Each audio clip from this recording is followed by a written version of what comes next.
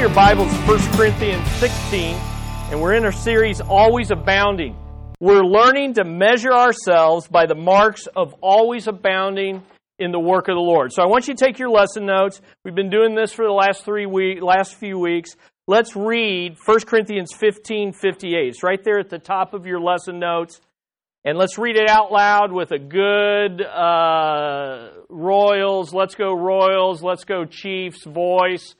I just think you're out there, and let's read it together. Beginning, therefore, are you ready?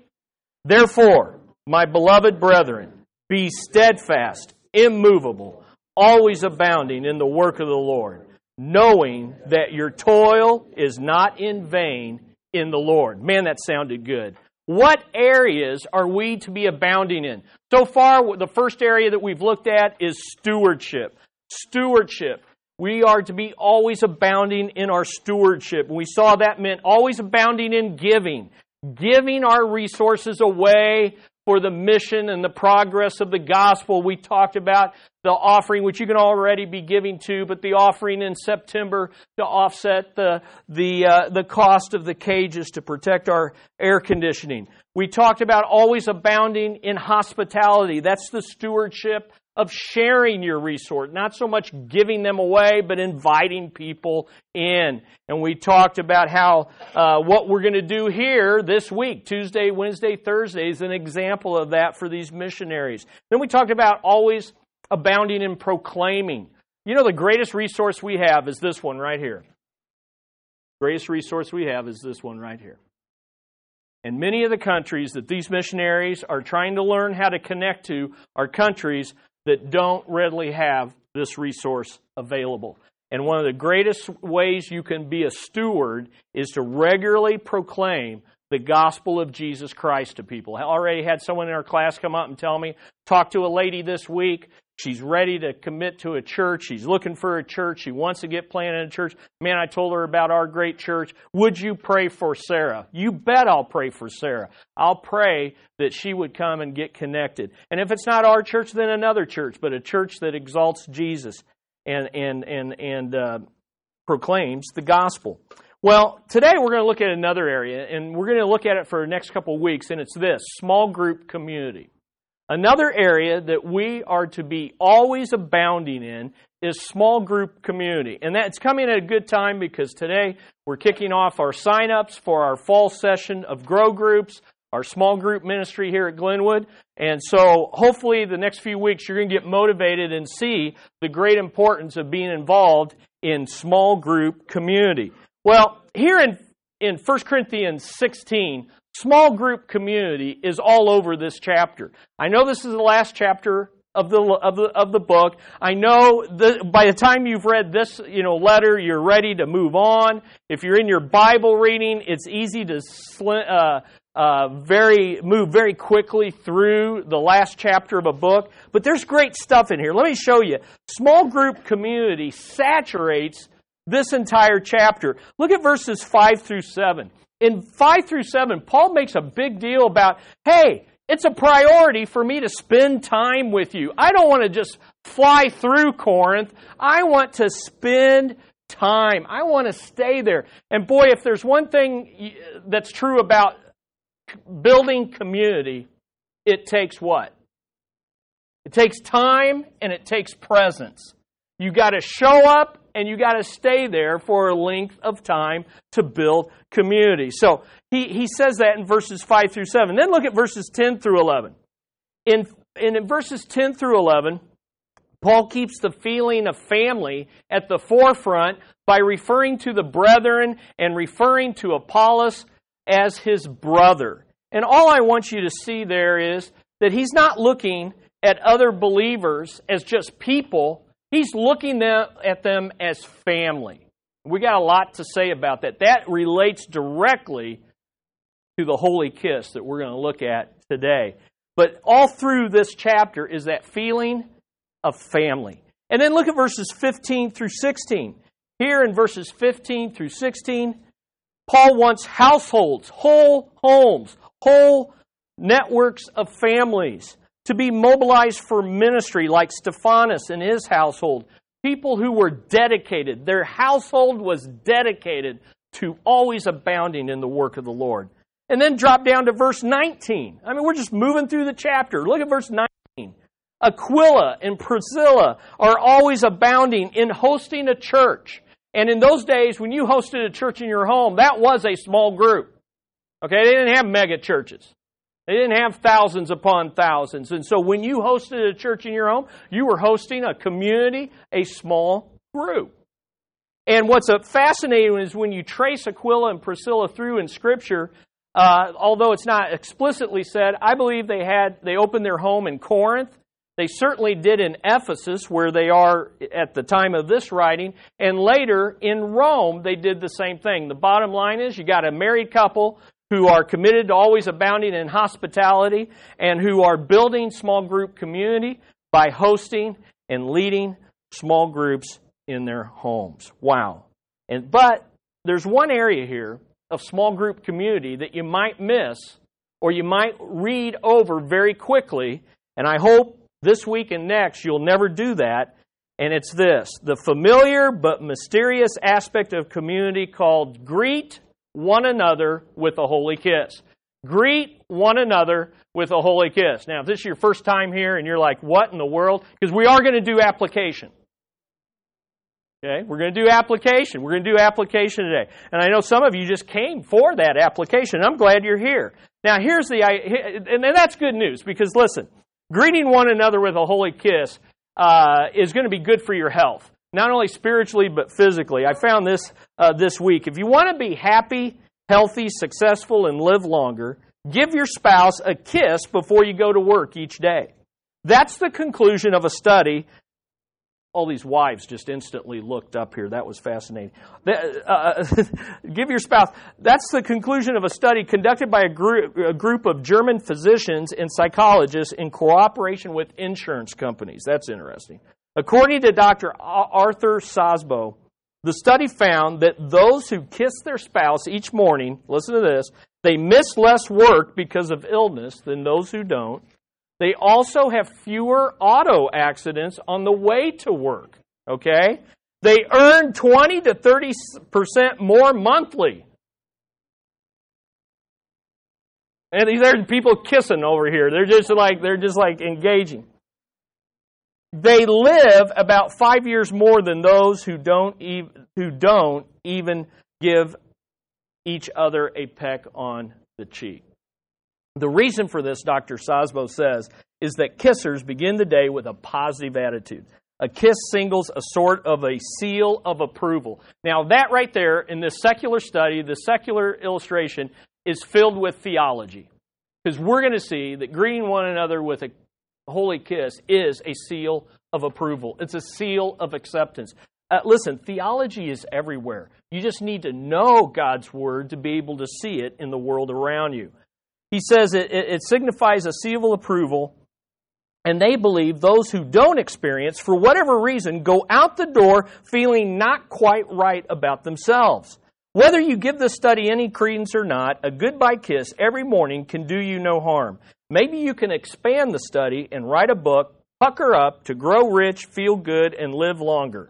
It could be a bestseller. So, if you didn't get anything, if you're not going to get anything else out of today's lesson, hey, kiss your spouse if you're married, and if you're not, get a dog and kiss that dog and be happy. But listen, we're not talking about that kind of kiss. That's the kind of kiss you immediately think about when you hear a holy kiss. We're talking about a different kind of kiss. Look at verses 19 through 24. This is small group community expressed by the holy kiss. Look at verses 19 through 24. The churches of Asia greet you. Aquila and Prisca, which is a shortened form of Priscilla, greet you heartily in the Lord with the church that is in their house.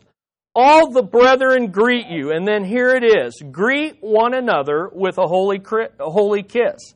The greeting is in my own hand. Paul. If anyone does not love the Lord, he is to be accursed. Maranatha, come Lord Jesus. The grace of the Lord Jesus be with you. My love be with you all in Christ Jesus. Amen. One last observation before we dive in from that reading, and it's this. Number 3, greeting one another with a holy kiss is the language of fellowship. It's the language of fellowship, the language of community, the language of doing life together. In fact, I have it there in your notes. Greet one another with a holy kiss is merely one of 33 commands that we call the one another's. And you see them there, all 33 of them. There's 25 positive ones, 3 out of 4 are positive, and there are 8 negative ones, and you put those together, and all 33 of these one another's must characterize our fellowship if we're to really love one another, and if you're really going to experience biblical community. You know you're experiencing biblical community when all of these facets are a part of your life in a small group over time. Now, obviously, if you come to our first small group September 13th, you're not going to experience all 33, boom. Possibly, but not likely. It's over time. But notice down there, I have them alphabetically, right down there under G. Greet one another with a holy kiss. Those who are always abounding in small group community understand this truth. And I want you to see that there on the left. Every born-again believer is my brother or sister in Christ and my co-laborer in Christ. So we should love one another by sharing God's Word and God's work with one another. And that's what fellowship is. Fellowship is not just having coffee and feeling good with your best buddy.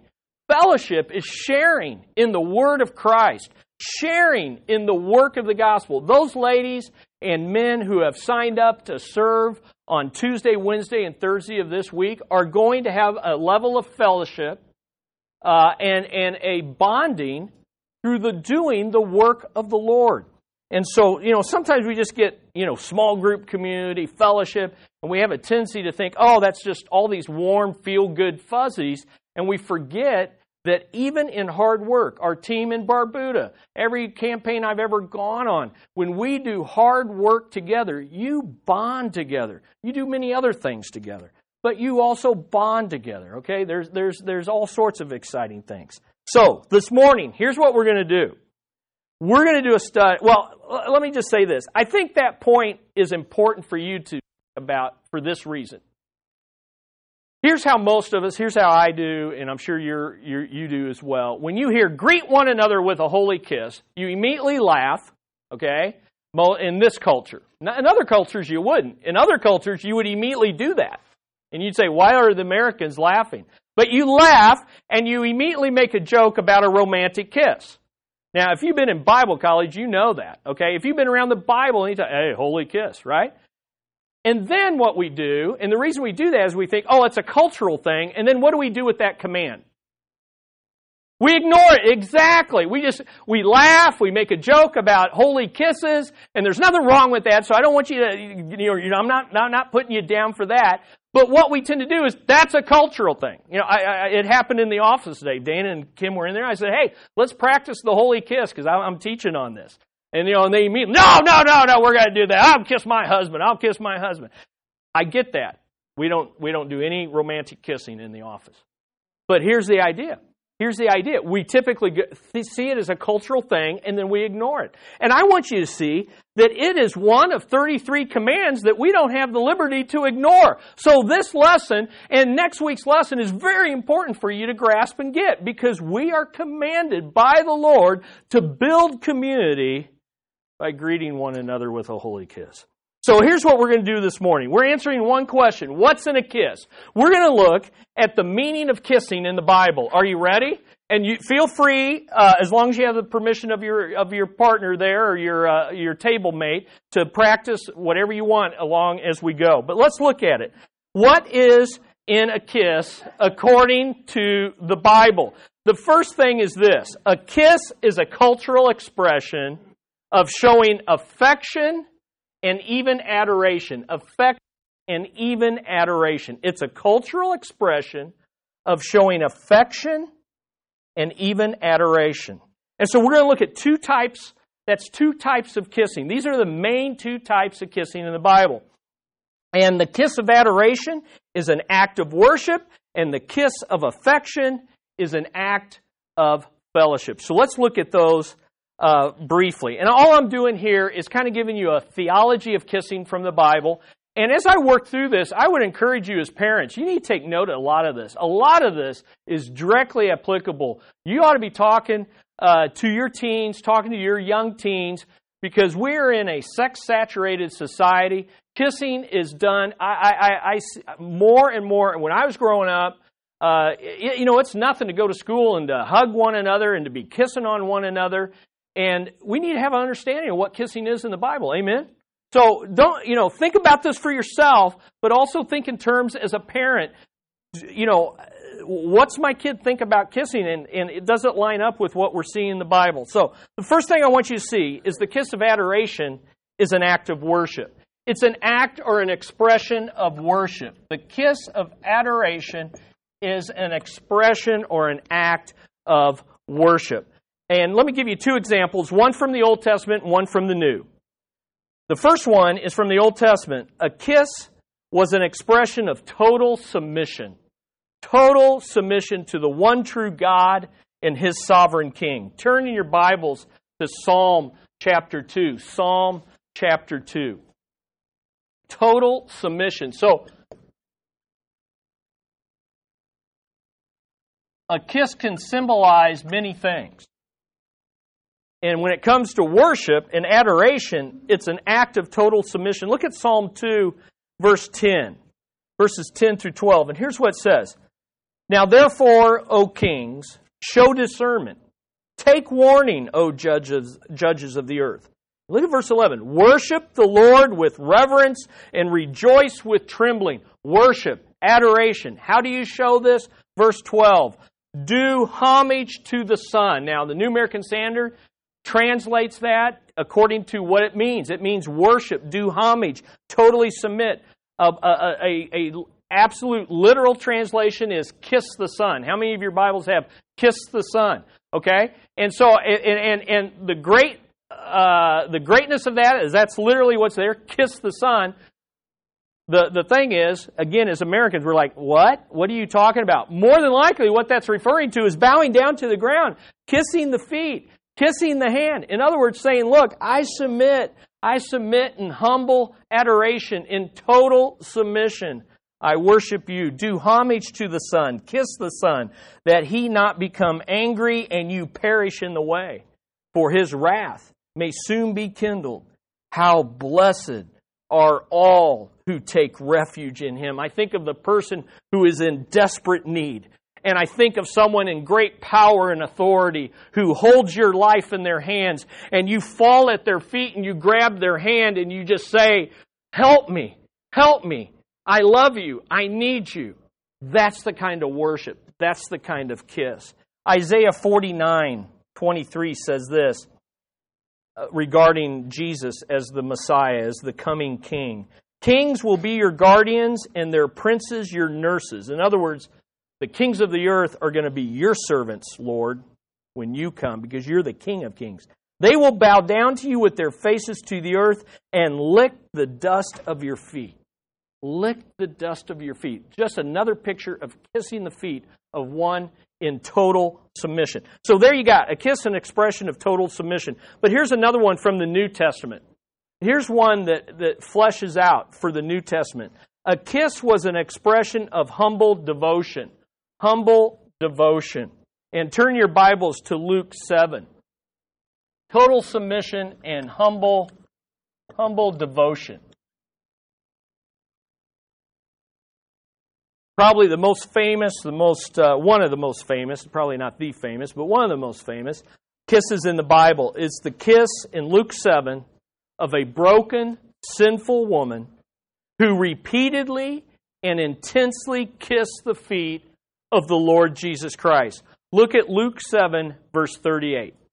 And standing behind Him at His feet. This woman is so humble in her adoration of Jesus, so aware of her sinfulness, so aware of His greatness, that she doesn't even approach from the front. She comes from behind.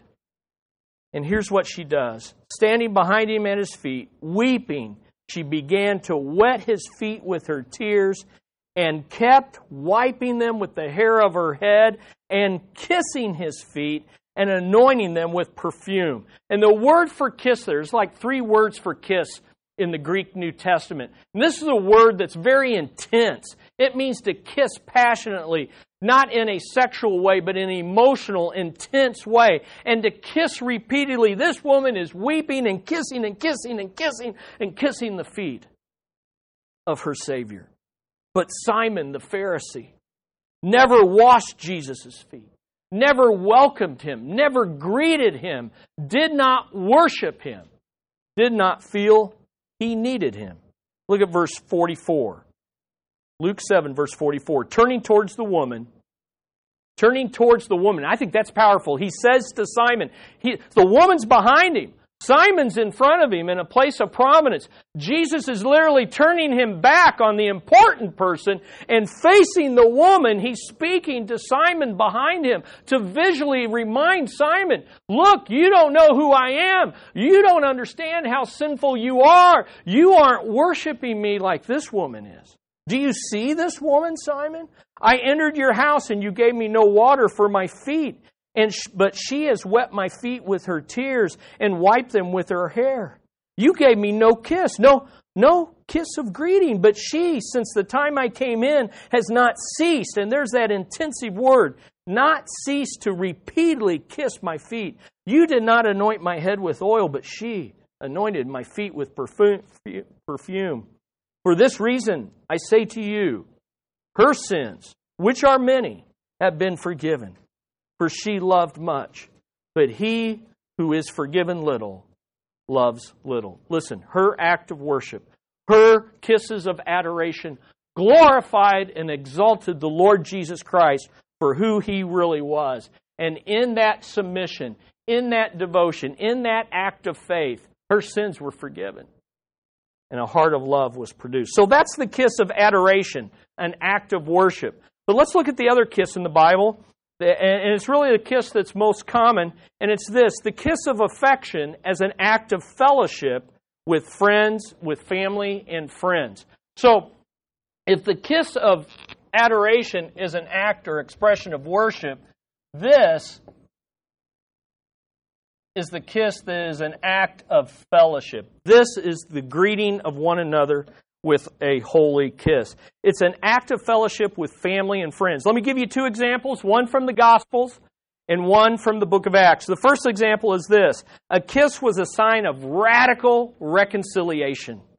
Radical reconciliation between a loving father and a prodigal son. And you know the story. It's in Luke chapter 15. The prodigal son leaves, takes his inheritance, wastes it on prostitute and immoral living, and lives with the pigs and eats with the pigs. He comes to his spiritual senses, he repents, and he returns to his father, and yet a far way off, his father sees him, and we look at verse 20, Luke 15, verse 20.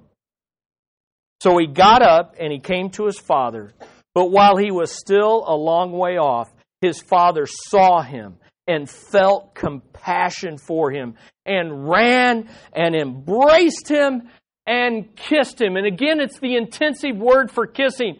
It means he repeatedly kissed him.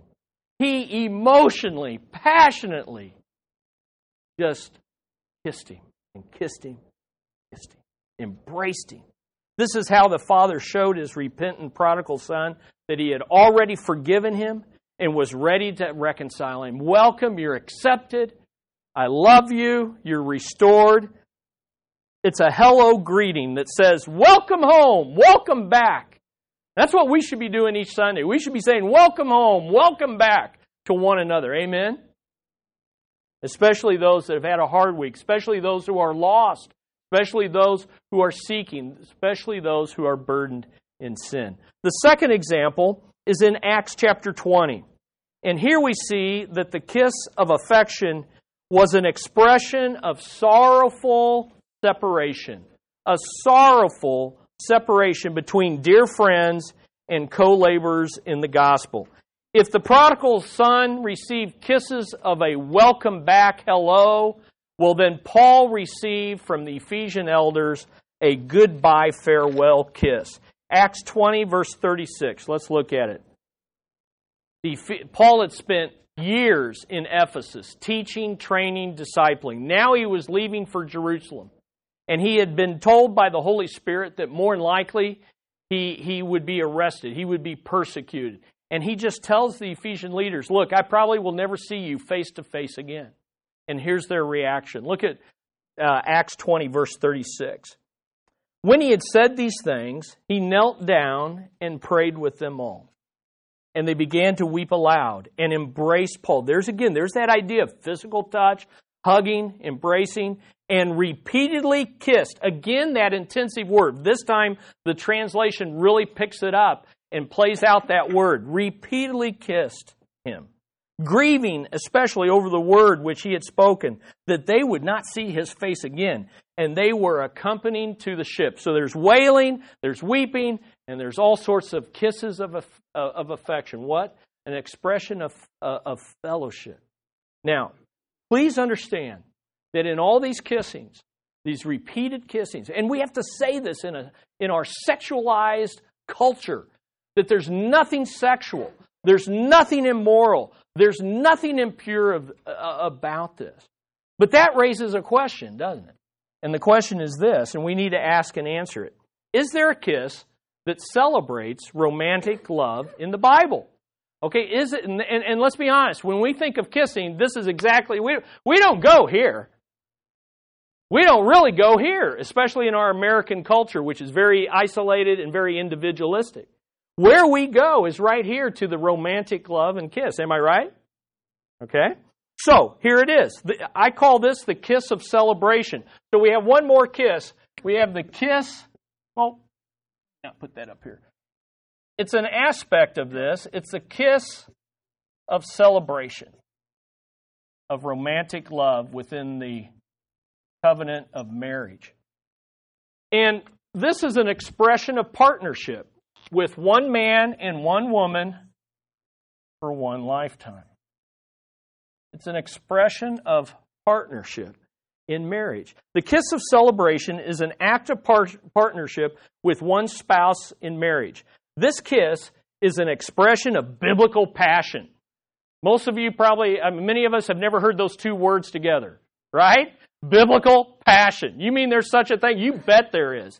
And it's the best passion in the world. It's the passion that the world wants and can never experience outside of Christ. It's the passion that the world uses to sell beer and cars and clothing and everything else, and yet it can only be found in Christ. It is only found within the confines and the boundaries of one man, one woman, for one lifetime. Biblical passion between one man, one woman in the covenant of marriage. The kiss of celebration is an expression of passion within the commitment of marriage, and it's mentioned in the Bible. And listen, it's never looked down upon. Biblical passion is never looked down on. It's never viewed as dirty. Listen, if you think of sex and kissing, and you have only had, due to experience in our own sinfulness, a feeling of dirtiness and uncleanness, come to Jesus. Be washed clean this morning and understand that there's a passion and a beauty and a celebration of intimacy in marriage that can be yours in Christ Jesus according to the will of God. And it's not mentioned often in the Bible, but when it is, it jumps right in. Song of Songs. Where are you going to find this? The Song of Solomon, chapter 1, verse 2.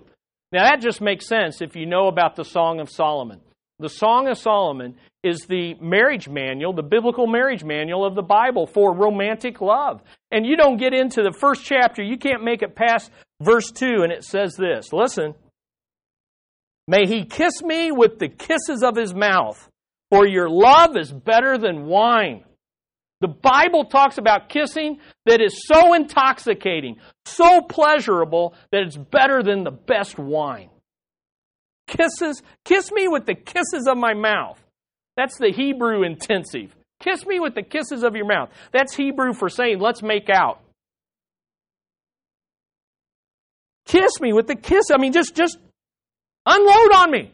Let's do it. Okay? This is intoxicating love filled with passion and satisfaction. And then in Song of Songs, chapter 8, verse 1, it says, Oh, that you were like a brother to me who nursed at my mother's breast. If I found you outdoors, I would kiss you. No one would despise me either. He's saying, look, I love you so much. I can't wait to kiss you so much. I wish you were like my brother, where culturally it'd be okay for us to be together outside and show the kiss of affection, but what I really want to do is the kiss of celebration. Amen? Man, you didn't think you were going to get this good stuff. It's getting better too. Hang on. It's getting better. This is all in the Bible. This is in the Bible because God's not ashamed of that which He created. Amen? Don't let the world rob and distort you of the greatest gifts that God has for us, according to His will, in keeping with His Word. This is intense love, filled with anticipation. I can't wait to kiss you.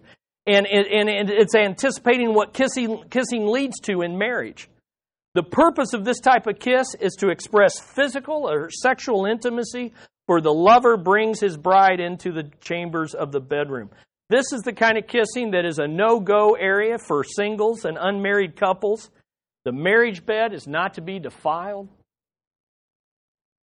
But here's what you get to do if you're married. Proverbs chapter 5. Turn to Proverbs chapter 5. Everybody's over 17 in here, right? Okay. Proverbs chapter 5. It's in the Bible, so we're okay. Okay? Proverbs chapter 5, 15 through 23. Kiss of celebration, which is an aspect reserved for marriage of the kiss of affection. Here we go. Drink water from your own cistern and fresh water from your own well. Should your springs be dispersed abroad, streams of water in the streets? In other words, have intimacy with your own wife. Don't have it with other people. Okay? And if you need more detailed explanation of that, go to the commentaries. Let them be yours alone and not for strangers with you. Let your fountain be blessed and rejoice in the wife of your youth. As a loving hind and a graceful doe, let her breast satisfy you at all times and be exhilarated always with her love. For why should you, my son, be exhilarated with an adulteress and embrace the bosom of a foreigner? For the ways of a man are before the eyes of the Lord, and He watches all his paths. His own iniquities will capture the wicked, and he will be held with the cords of his sin. He will die for a lack of instruction, and in the greatness of his folly he will go astray. Now what he's saying there's a whole lot of kissing that's not expressly stated in that passage. But it's all there. And it's not just kissing on the lips. It's kissing all over. Listen, there are certain places you cannot kiss unless the person you are kissing is your spouse. You say, Chris, why are you saying it? Because we're watching movies, we're seeing stuff all the time that says it's okay to do this with anyone and anything, anytime. And God is not the killjoy, but God has boundaries. And He says, look, you cannot kiss the most intimate areas of someone who isn't your spouse and call it a holy kiss. The intimate parts of the body are for the satisfaction of that person's married spouse or future married spouse if you're single, and for nobody else. In fact, the Bible records a time when Isaac, the son of Abraham, was making out with his wife Rebekah. You didn't know all this was in the Bible, did you? It's right there in Genesis 26, verse 8. It says this, it came about when he had been there a long time that Amalek, the king of the Philistines, looked out a window and saw, and behold, Isaac was caressing his wife Rebekah. You say, well, what's the big deal about that? Except that they're outside, it would seem, and this guy is a stalker, okay? Well, it's because Isaac had this beautiful wife, and like his father, he learned this from his father, he didn't want the king to take his wife and take her into his harem, and so he lied and said, this is my sister. But one day the king's looking out the window and says, you don't do that with your sister. Now the Bible doesn't say what he's doing. Now there's some things with the Old King James that you never forget. The Old King James says he was sporting with his wife. I like that. Gwen, we need to do some sport. Okay? We need to do some sporting. I'm not very athletic, but I can I can do that. Okay, I got to stop. I prayed before I taught this lesson. Lord, help me to be sanctified. It needs to stay holy. Eugene Peterson cuts to the chase. Isaac was fondling his wife, and let me tell you, there was kissing going on. And I'm just not going to go any farther, okay? Listen, here's the warning. Marrieds, the kiss of celebration is an act of passion for your spouse only. Drink water from your own well. Singles, never kiss outside of marriage in a way that defrauds the other person by promising them more than you can deliver in the sight of God, or by arousing passions in them through your kissing that you cannot satisfy before a holy God. Are you with me in this? This is what our kids need to understand. This is what we need to understand. Affairs begin with a single kiss. Sexual immorality begins with a single kiss. 1 Thessalonians 4 has tons to say. Here's the bottom line, though. While this is in the Bible, by far the most common kiss in the Bible is the kiss of affection between family and friends. The focus in the Bible is the kiss of affection. Without rejecting this, all the while celebrating this, but that's not the focus. Because in the end, in eternity, there is neither married or given in marriage. And in the body of Christ, they're single and married. And the kiss of affection is for family and friends. It's for everyone here today. Amen? So, most often, the kiss of affection in the Bible is with family. It's between parents, grandparents, and younger and fully grown children. It's between siblings, cousins, and in-laws. But it's also for friends. And probably the greatest example of the kiss of affection between friends in the culture of the Hebrew culture is Jonathan and David. In 1 Samuel 20:41, I want to read you this passage because it's often distorted again in our perverse, sexualized culture. This verse is perverted into a claim of homosexuality, but that's because the unsaved man, the natural man, does not understand the theology of kissing in the Bible. And notice what it says. When the lad was gone, David rose from the south side and fell on his face to the ground. He bowed 3 times, and they, that is Jonathan and David, his friend, kissed each other and wept together. But David wept more. Again, we have a farewell goodbye kiss of affection, intense, repeated. It's often done as a hello greeting, as a farewell goodbye. And we still do that in our culture, do we not? Most often when we're kissing, what are we doing? Hello, goodbye. And I just told you it'll make you richer, healthier, and happier. Okay? It's often done, but also in the Bible, this kiss of affection is often done as a blessing or anointing. I think that's important for the holy kiss. We need to be greeting one another and imparting blessing to one another. And we need to realize that we greet one another because we have been set apart by God into His family. Isn't that beautiful? Okay? It's a special occasion when we come together. Every Sunday is a celebration and a time of anointing and blessing. So let me ask you this. What does your greeting communicate? Well, first of all, let me ask the hard question. Did you greet anybody this? I mean, really greet them. And I'm thankful for our greeting team.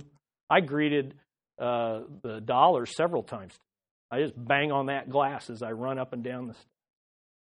I was glad you guys are out there greeting. Have you greeted someone today, and what did your greeting communicate? Did it communicate you are blessed? Did it communicate that you are set apart for the work of the Lord? We're here to worship Him. We're here this morning to work for Him and to go out this week to work with Him. I'm glad you're here. I'm glad you're here. What did you communicate? But there's a downside to kissing in the Bible, and it's this. There is a kiss that is the kiss is a cultural expression that we've already talked about, can be distorted. And it can be distorted for the destruction of others. So here's what you have. You have a kiss of destruction. A kiss of destruction. And it's an expression of deception. It is an expression of deception because you know what it does? You know what this kiss does? It offers false affection and offers false adoration. The kiss of destruction is a deceptive kiss that promises affection, but it doesn't deliver, and it promises adoration to the Lord, and yet it gives it to a false god. The kiss of destruction is an act of false affection and false adoration. It's an act of deception. And I've given you 5 examples in Scripture, okay? I've given you those examples. You can look at those. I want you to get the feel. And as I looked at those 5, most of them, we have probably had that kind of kiss delivered to us. And if we really were honest, we've probably kissed others with a kiss of destruction and deception. Some kiss deceptively so as to selfishly get what they want from others. In Genesis 27, you have the very first kiss recorded in the Bible between human individuals, and it's Jacob deceptively kissing his father, pretending to be someone he's not.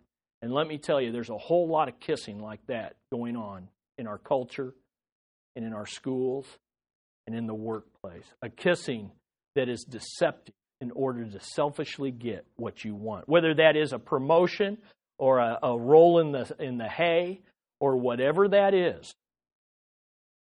And this one deceptive kiss, pretending to be someone he wasn't, ripped this family apart, and it was never restored this side of heaven. Number 2, some kiss hypocritically to use others for their own selfish purposes. In 2 Samuel 15:5, we have David's son Absalom. Absalom wanted to overthrow his father, King David. He wanted to be king in his place. So he positioned himself out the gate, and he would greet people. And as they would greet him, they would greet him in the fashion, but he would make a special effort to kiss each one. Wow, he must really like me. Wow, he's a nice guy. So when it came time to overthrow David, guess what? He had a whole crew of people that he had manipulated into thinking that he really liked him when all Absalom liked was himself and his nice, beautiful hair, which later got him into trouble. He positioned it himself. Listen, some kiss to hypocritically use others for their own selfish purposes. Number 3, some kiss treacherously, using friendship as a cover to get close enough to hurt their enemies and get revenge. In 2 Samuel 20, we have Joab, who kisses a man, and again, these are kisses of greeting and fellowship. But here's what he does. He pulls the guy in close enough because he's got a knife and he stabs him. We could probably spend several hours in this room talking about people who drew us in with a kiss, only to hurt us, destroy us, and get revenge even on us. There's a reason why the Bible says in Proverbs 27:6, faithful are the wounds of a friend, but deceitful are the kisses of an enemy. And then number 4, some kiss seductively to satisfy their own lust with no regard for God's holiness. And turn in your Bibles to Proverbs 7. We've kind of already talked about this, but it's just good to read these warnings in Scripture. I think we need them. I need them. You need them. Look at Proverbs 7:12. This is a distortion of the kiss of celebration. This is a deception of the kiss of celebration in order for destruction. Look at Proverbs 7:12. It's talking about the adulterous woman. She is now in the streets, now in the squares, and she lurks by every corner. So she seizes him and kisses him, and with a brazen face she says to him, I was due to offer peace offerings today. Today I have paid my vows. Therefore I have come out to meet you. She didn't come out to meet him. She came out to meet anyone. This is the bar scene. This is the pickup scene. This is the date the digital dating scene where I'm out to meet you. No, I'm out to meet anyone that will satisfy my needs. I was due to offer peace offerings today. I have paid my vows. Therefore, I have come out to meet you, to seek your presence earnestly. And here I have found you. What's she saying? Man, you're special. You're the one. You're the one. Oh, you're busy? Okay, you're the one, I mean. You're the one. No. I mean, you're the one. That's exactly. And it all starts with a kiss. It all starts with a kiss. A kiss without integrity of character and honesty of truth is deceptive and destructive. And then we'll have to end here. Some kiss idolatrously, I can't say that, in idol worship of man-made idols and false gods. And we'll pick up here next week. You say, because several times in the Bible, it talks about kissing false idols. And you say, that doesn't relate to us. I mean, why are we digging back in the Bible? Hey, you haven't visited some religions in this country and around the world. I've been in countries, I've been in so-called churches where they're kissing everything that's there. They're kissing the altar. They're kissing the rings of priests and popes. They're kissing icons. You can go to churches and they have icons and relics behind glass, and it's the most unsanitary thing you can imagine.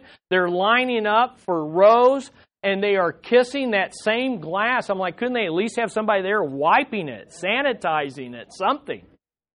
But you know what they're doing when they're kissing?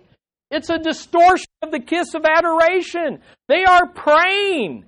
They are praying. In fact, the book of Job, we'll see next week, talks about blowing kisses to the sun and the moon. You say, well, who blows kisses as prayers and false worship? Well, some religions do this every time they pass a holy thing. That you're throwing up prayers with gestures and with kissing. And all that is a distortion of this. So, we'll pick up there next week. I want you to think. I want to leave you with this one statement, or this one question, rather. Who do you kiss? Who do you kiss? And why do you kiss them? Who do you kiss? And why do you kiss them? You say, well, I'm single, I don't get to kiss. Oh, that's all right. But you can still give the kiss of adoration to the Lord Jesus Christ. You can submit and totally surrender yourself to Him. And you can still give, as we'll see next week, you can still give the kiss of affection to one another as brothers and sisters in Christ. And you can do it without deception, without hypocrisy, without idolatry. You can give it as an act of adoration and affection. Isn't that good? There's a lot about kissing in the Bible. Are you with me? All right. We'll learn more. If you're not sure what the holy kiss is, don't do it just yet. Okay? I don't want anybody getting in trouble. But you can greet one another in the Lord. Let's pray. Father, we thank you for your grace. I'm so glad the Bible is so practical that it addresses everything. It addresses where people are wondering, where they're hurting, and it gets into the most intimate and dearest places of our heart. It's because you created it all. So, Lord, help us to think about how we greet one another. Help us also to think about the theology of kissing. And may we dedicate our lips and our hearts to adoring you and showing affection in brotherly love to one another. In Jesus' name we pray. Amen.